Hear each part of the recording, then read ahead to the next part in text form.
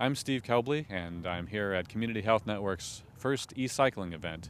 We're in the parking lot at Community Hospital North. Along with some partners, the Go Green Committee has organized this event to allow people to bring their old electronics and anything with a cord and find a new home for it. We've had people come in with just a single cell phone, all the way up to an SUV that is jam-packed with equipment. And as they come up, staff will go up and unload their car. We do an initial assessment. If it's computer equipment, it goes on the truck behind me. Essentially that's the equipment that can be recycled.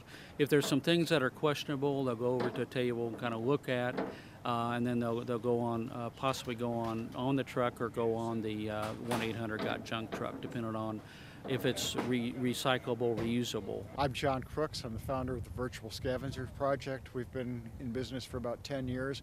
We collect electronic waste to keep it out of landfills, to keep it in use, and to provide people with training on how to use computers. And tell us a little bit about why they should not go into landfills. Mercury, cadmium, hexavalent chromium, lead.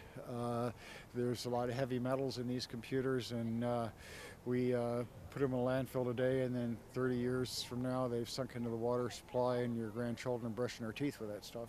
My name's Randy Wilden. I'm with 1-800-GOT-JUNK, and what we do and how we play into this event here today is we typically go out to people's houses, homes, businesses, and take away the stuff that they don't want, don't need anymore.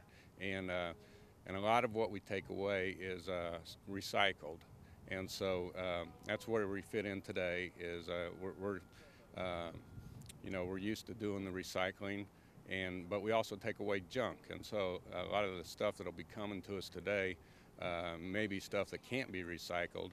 And so we'll load it in the back of our junk truck and dispose of that in the proper way. This is the network's first e-cycling event. What happens after this? Well, plans are for next year, and as most of these are outside events, so we're closing in on weather. But our plans for next year, I'd like to have an event at East, North, and South. We've seen a steady stream of traffic so far this morning at the e-cycling event at Community North. We've filled up one truck and starting on the second truck. For Community Health Network, I'm Steve Kelbley.